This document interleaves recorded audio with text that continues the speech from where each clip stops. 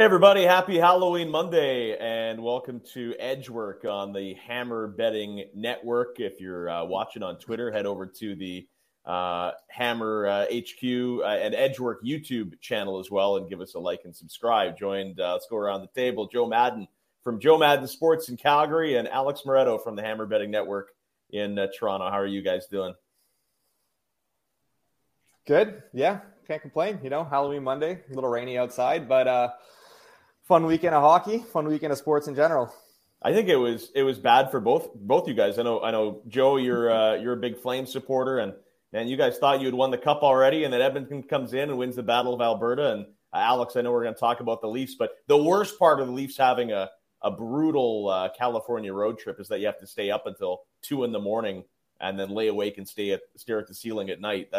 That's the trouble with those late games. Let me just clarify one thing. I am not a Leafs fan. I don't need that to be out there. So this is a happy day for you. Yeah, this is a happy day. This is a celebratory day. Yeah, exactly. How about you, Joe? Are you over the Jacob Markstrom gaffe from the weekend? No, I'm not. I'm so frustrated with Jacob Markstrom. I need him just to stay in that net. Like we were talking before the show started, he went back.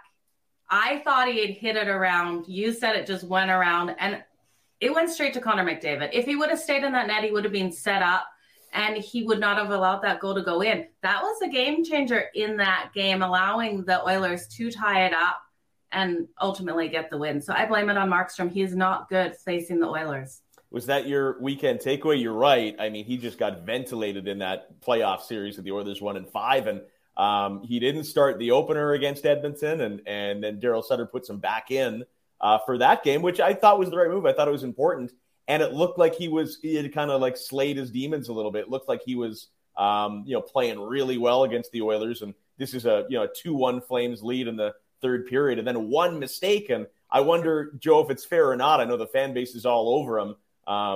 Pretty good game except for that one hiccup. Yeah, it was one hiccup, but it was one major hiccup that he had out there. And we can't have him doing that. That reminds me of, guess who? Mike Smith, right? He cannot start playing like Mike Smith. We saw Mike Smith come out of the net all the time for the Oilers.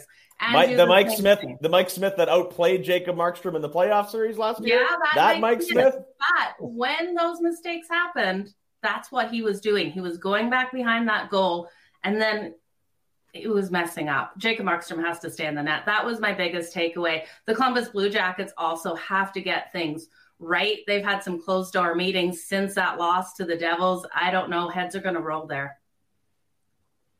Alex, it's funny how, I remember even in Leafs country, I say the name Vesa Toskala. What is he known for? It's that 180-foot goal against the Islanders, right? And, the Mike Smith playoff goal last year that Joe was talking about. I've always liked Mike Smith. I think he's been a battler. I think he's come through injuries. I thought he's had a terrific career.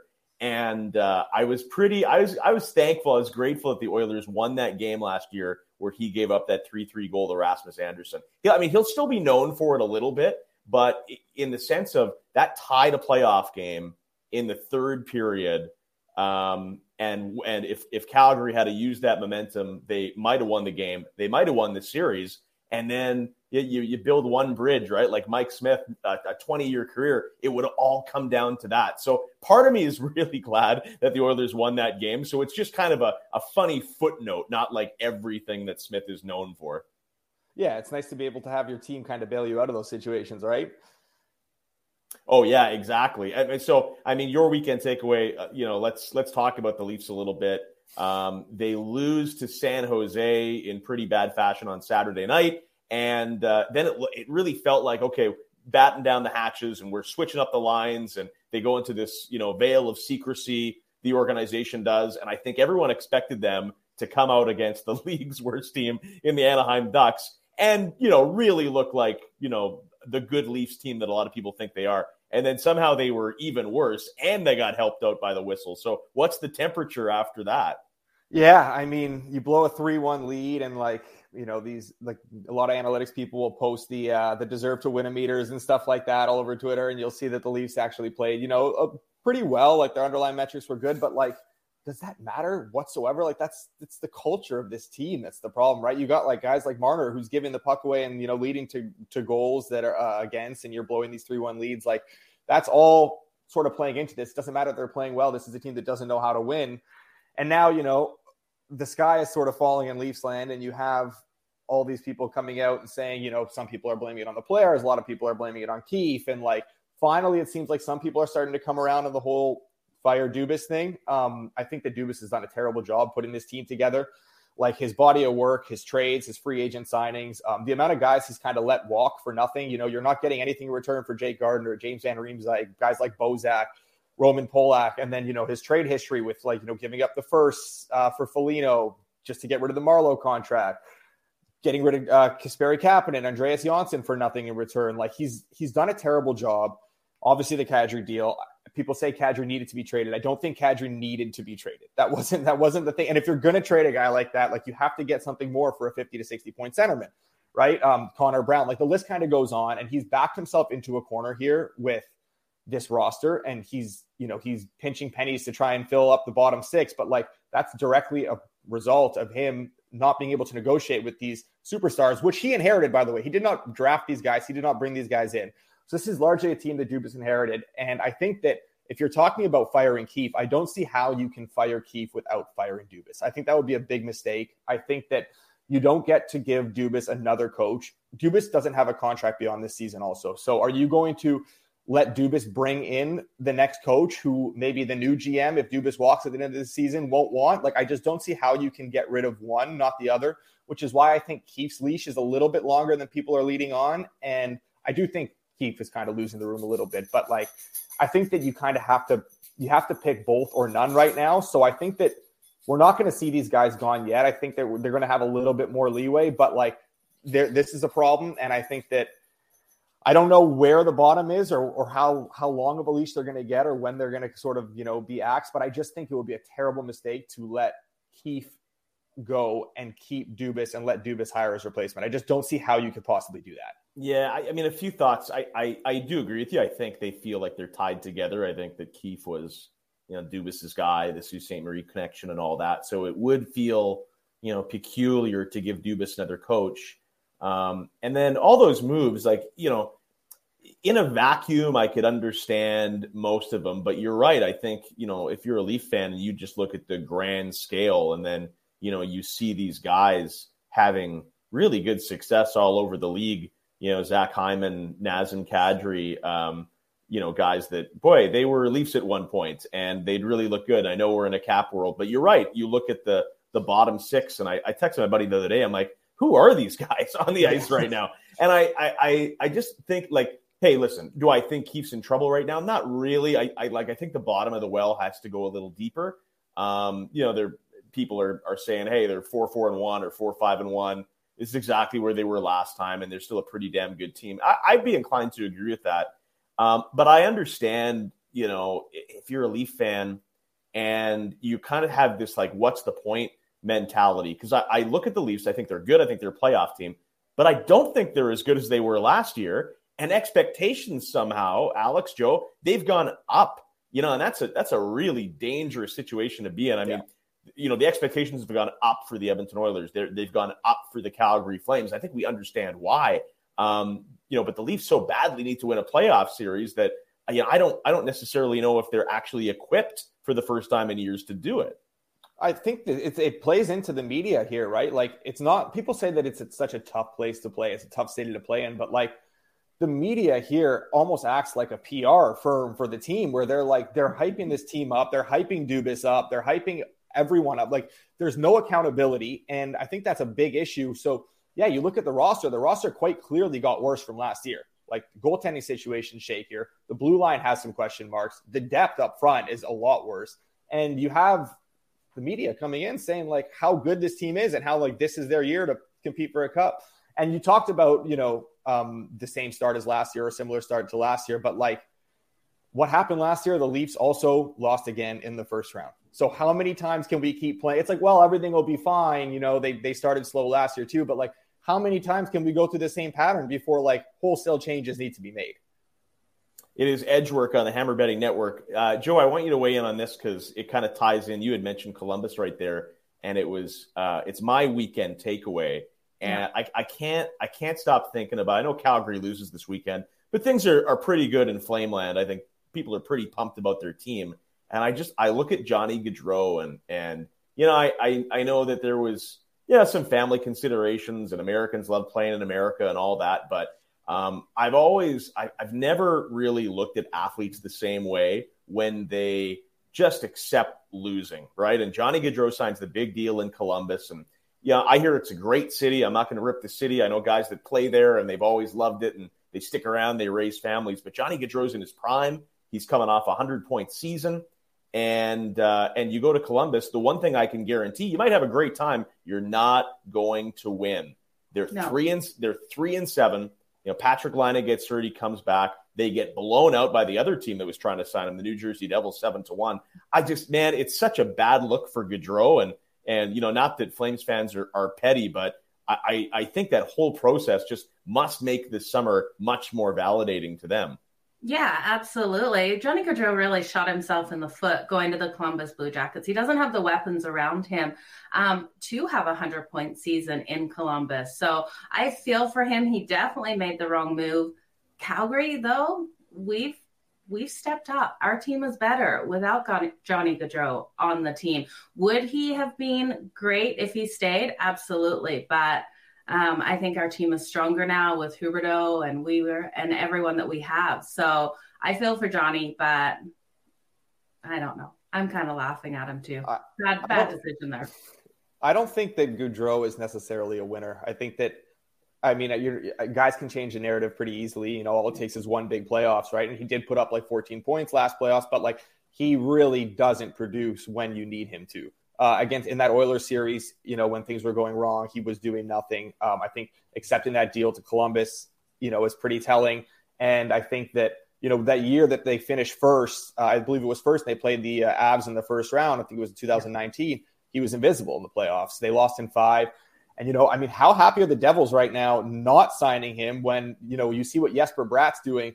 If they have that Gaudreau contract on the books, I don't think they're affording Jesper Bratt next summer. Jesper Bratt is the NHL scoring leader, which is kind of crazy sitting here on October 31st. Before we get to our best bets tonight and our best player props, actually, it's a light slate, only 3 games. There's a prop I actually really like tonight.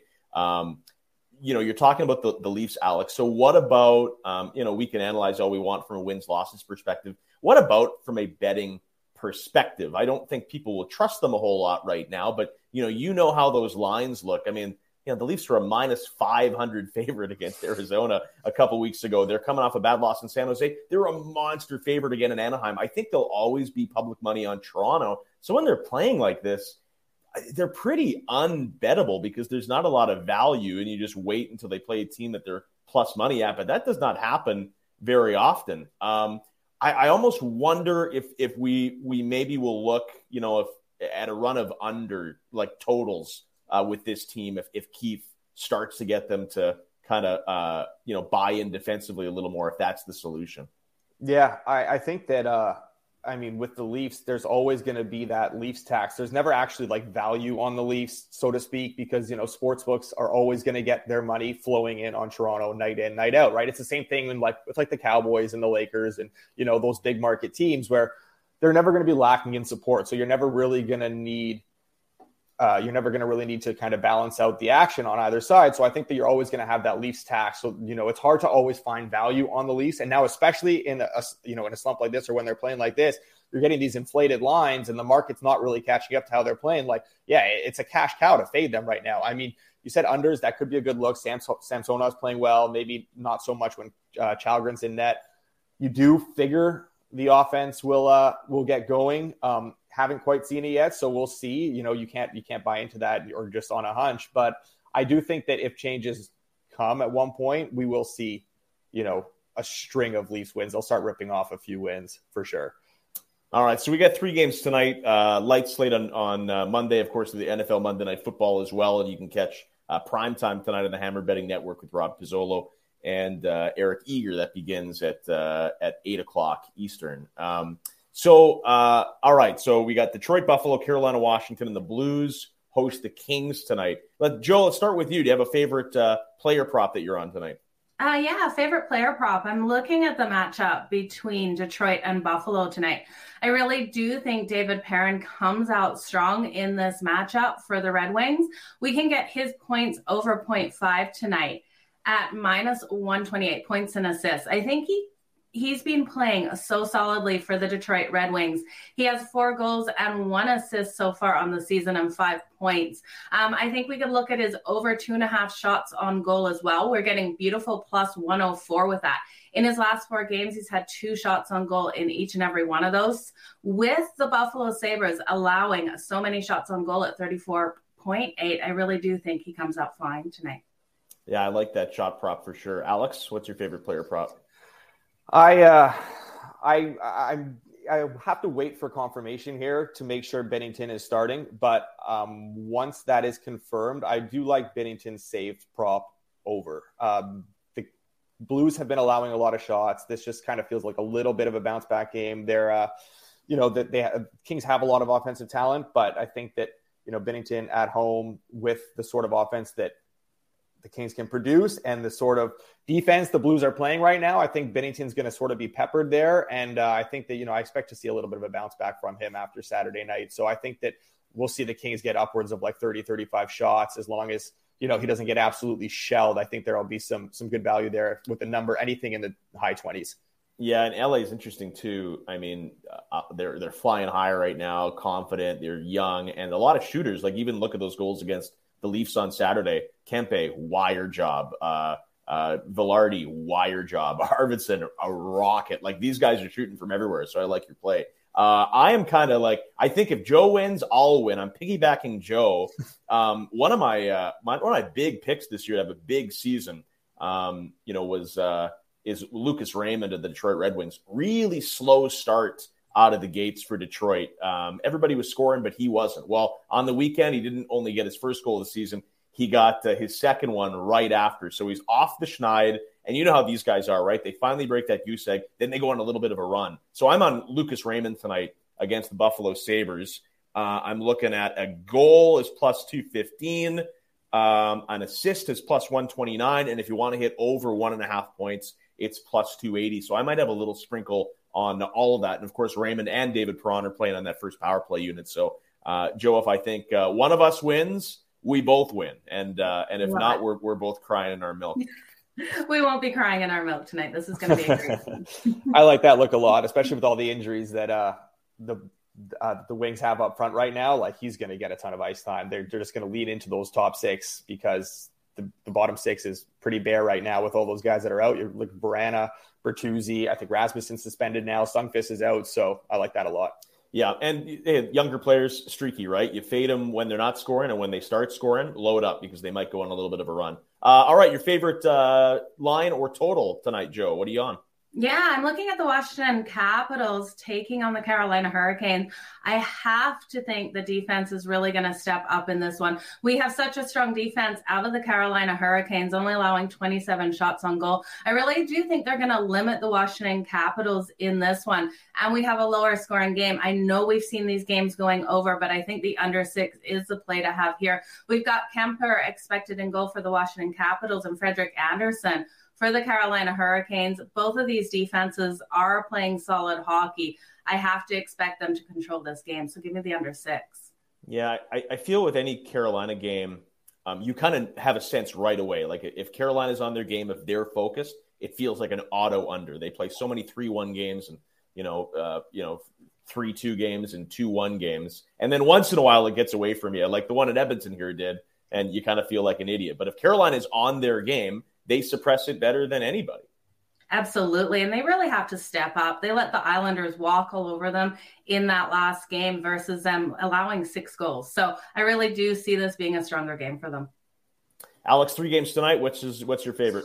Yeah, so much to choose from, right? I'm going with the Blues. I think minus 118 or so at Penny right now. I'll play that up to like minus 125-ish. I think we're getting a little bit of a discount just because this is a team that's come in, they've lost 4 in a row after winning their first 3 games. So I like the Blues here. I think it's a bit short at home.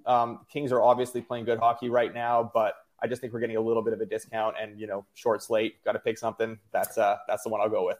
Yeah, I was looking at that too. It does feel like a short price for a pretty good team at home. That's a playoff hardened team, and LA is still that kind of learning to win group. I get it. Only 3 games, so I'm actually my favorite bet just because of the timing.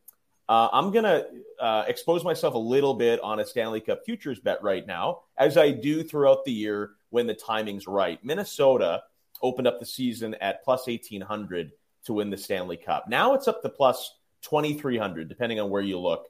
They kind of had a bit of a rough start. Remember, even it's so early, but the first 2 games of the year, they gave up 7 goals. But we know that's not Minnesota. They've righted the ship. They just won their third in a row on the road.